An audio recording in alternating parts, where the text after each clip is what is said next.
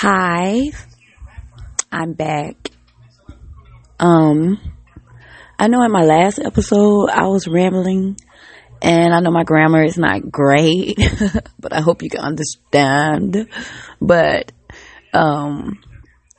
also I was talking about this thing called mania that I was going through, and a lot of people who don't know what that is basically like Superman, Superwoman. It is the greatest feeling in the world. I'm not going to even lie to you. But it gets real when you come down off of your mania. And like a lot of people with bipolar 1 disorder don't know their triggers. And once you start learning your triggers, then things will get a little bit better. And one thing that I would share is that, hey, medication and counseling is not going to do it. You have to put in work too. This is what I learned. It was more easier when I was younger to just let the mental illness play its course and just say, oh well, but you really have to fight. And a lot of people don't understand that we fight every day. The battle of the mind, it's terrible what we go through. You hear the thoughts in your head. People are talking about you. And they really are like, nobody's talking about you, and then like later on you get to talking with them and then they come out and be like, well, yeah, I did, I was telling somebody, and it's like, I knew I was right. I mean, I can't tell you what you said, but your vibe is you done betrayed me or you done did some shit. Some stuff. I'm sorry. You did some stuff that pissed me off. Or you were talking about me and coming up as a young girl with my family, I had nothing but sisters. And from what I was told, I was the child that they just had. Like, oh, I did it because your daddy wanted a child. And it's like, okay, when I got here in this world, I was dropped. Like, my grandma was the nurturer, like the mother to me. My mom is, but like we don't get along, and I don't get along with my dad either. And I think I've gotten into it with about like everybody in the family. So, but they don't understand, like, when you're young like that, these vibes that you're feeling and stuff like this, it's real, but can't nobody explain them to you. And that's why I just feel like we are special. Well, that's what I have to keep in my head to keep from going insane. But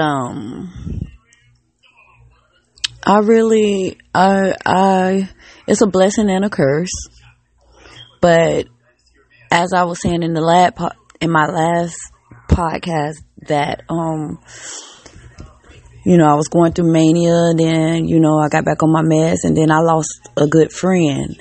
And all this is just falling around me, like, and then, and your emotions are so flip-flop, like, they don't match, like, what's going on, or like, my friend just passed, but I also needed to pass this test, and I'm kind of up and happy and being motivated to myself, but at the same time, I should be grieving. But, when it all crashed down on me, like, I failed the test, and then I still didn't make it to her funeral because I was trying to cope, and I went out and I had a drink, one too many, and like, you just black out. You don't know what happened. So anyways, I can't tell you because I don't know, but I know nothing bad.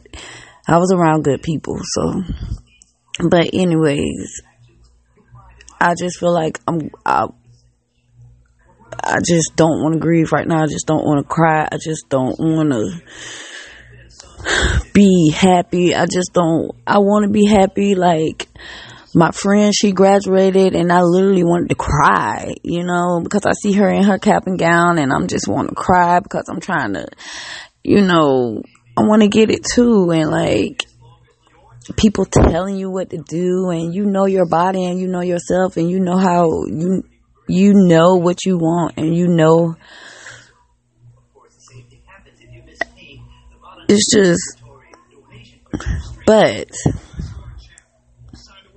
I am the medicine part. Like, please do not get off your medicine like abruptly, and like, if they do, wean yourself. And I just stay on lower doses so I can still function. I don't like to be heavily medicated, because when you're heavily medicated, you just a zombie. Come on, people just run all over you. So I still want to stay a little sober because I want to know what's going on around me. And one thing about people with bipolar, you cannot be fake with us. You cannot be fake, honey, because it's going to come out. We're going to feel it. That's our special powers. And we know when something is not. When something is not right, the ones that can function. There's some people with bipolar that really can't function, but I think it's either because of the drug use in the past, but that's just my opinion, or like, I don't know what could trigger theirs, but like, I have seen people that is way too gone and they are diagnosed with bipolar. And then sometimes I wonder, like, did they really do that for the check, to get the government money, every month? And then you went crazy for real. But anywho, I'm not gonna play with this mental illness like that. I'm a fighter, and I just encourage you guys that's listening that we are fighters and we are conquerors. And whatever higher power, whatever you believe in, whatever fits you, it don't matter what religion you is. I don't care about none of that. Whatever works for you, and you're not around here going crazy on people and about to blow people up. Not blow people up like that, but I'm saying like fighting and like going crazy on family members, friends, and stuff like that. Like, letting them take you out of your zone, like just being mean. That mean streak, that mean part when you have it, and it's that filter, like your mouth, you say anything and you don't care. It's cutthroat, and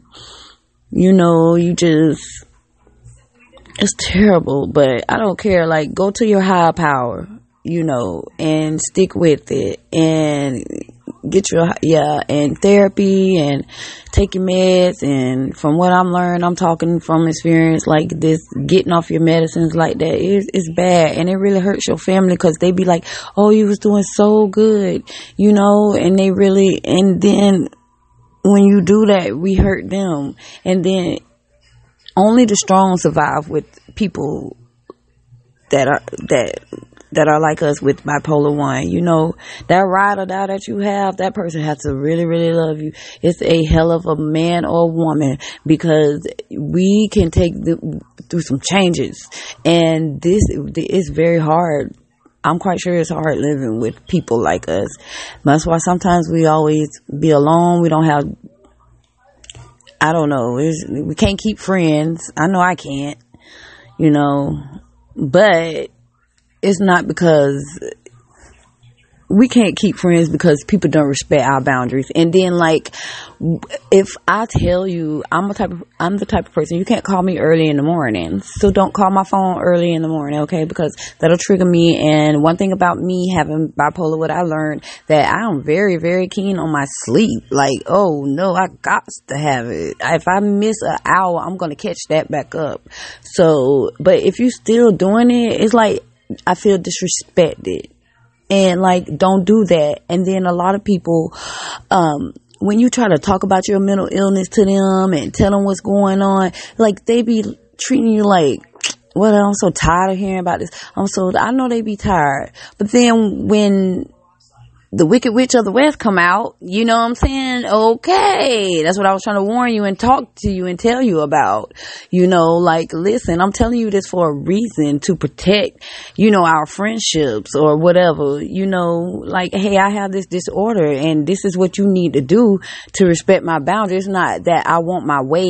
Even like when I was, like, if you like going to school, it's a way I need to be taught. But if you're going to keep teaching me this way that I can't perceive, I can't comprehend, it's going to piss me off. And then it's going to make me feel like, hey, I don't want to do this no more, you know, and it makes you want to give up because people are acting like you trying to be a brat, but you're not. Like, I really need this because I know me.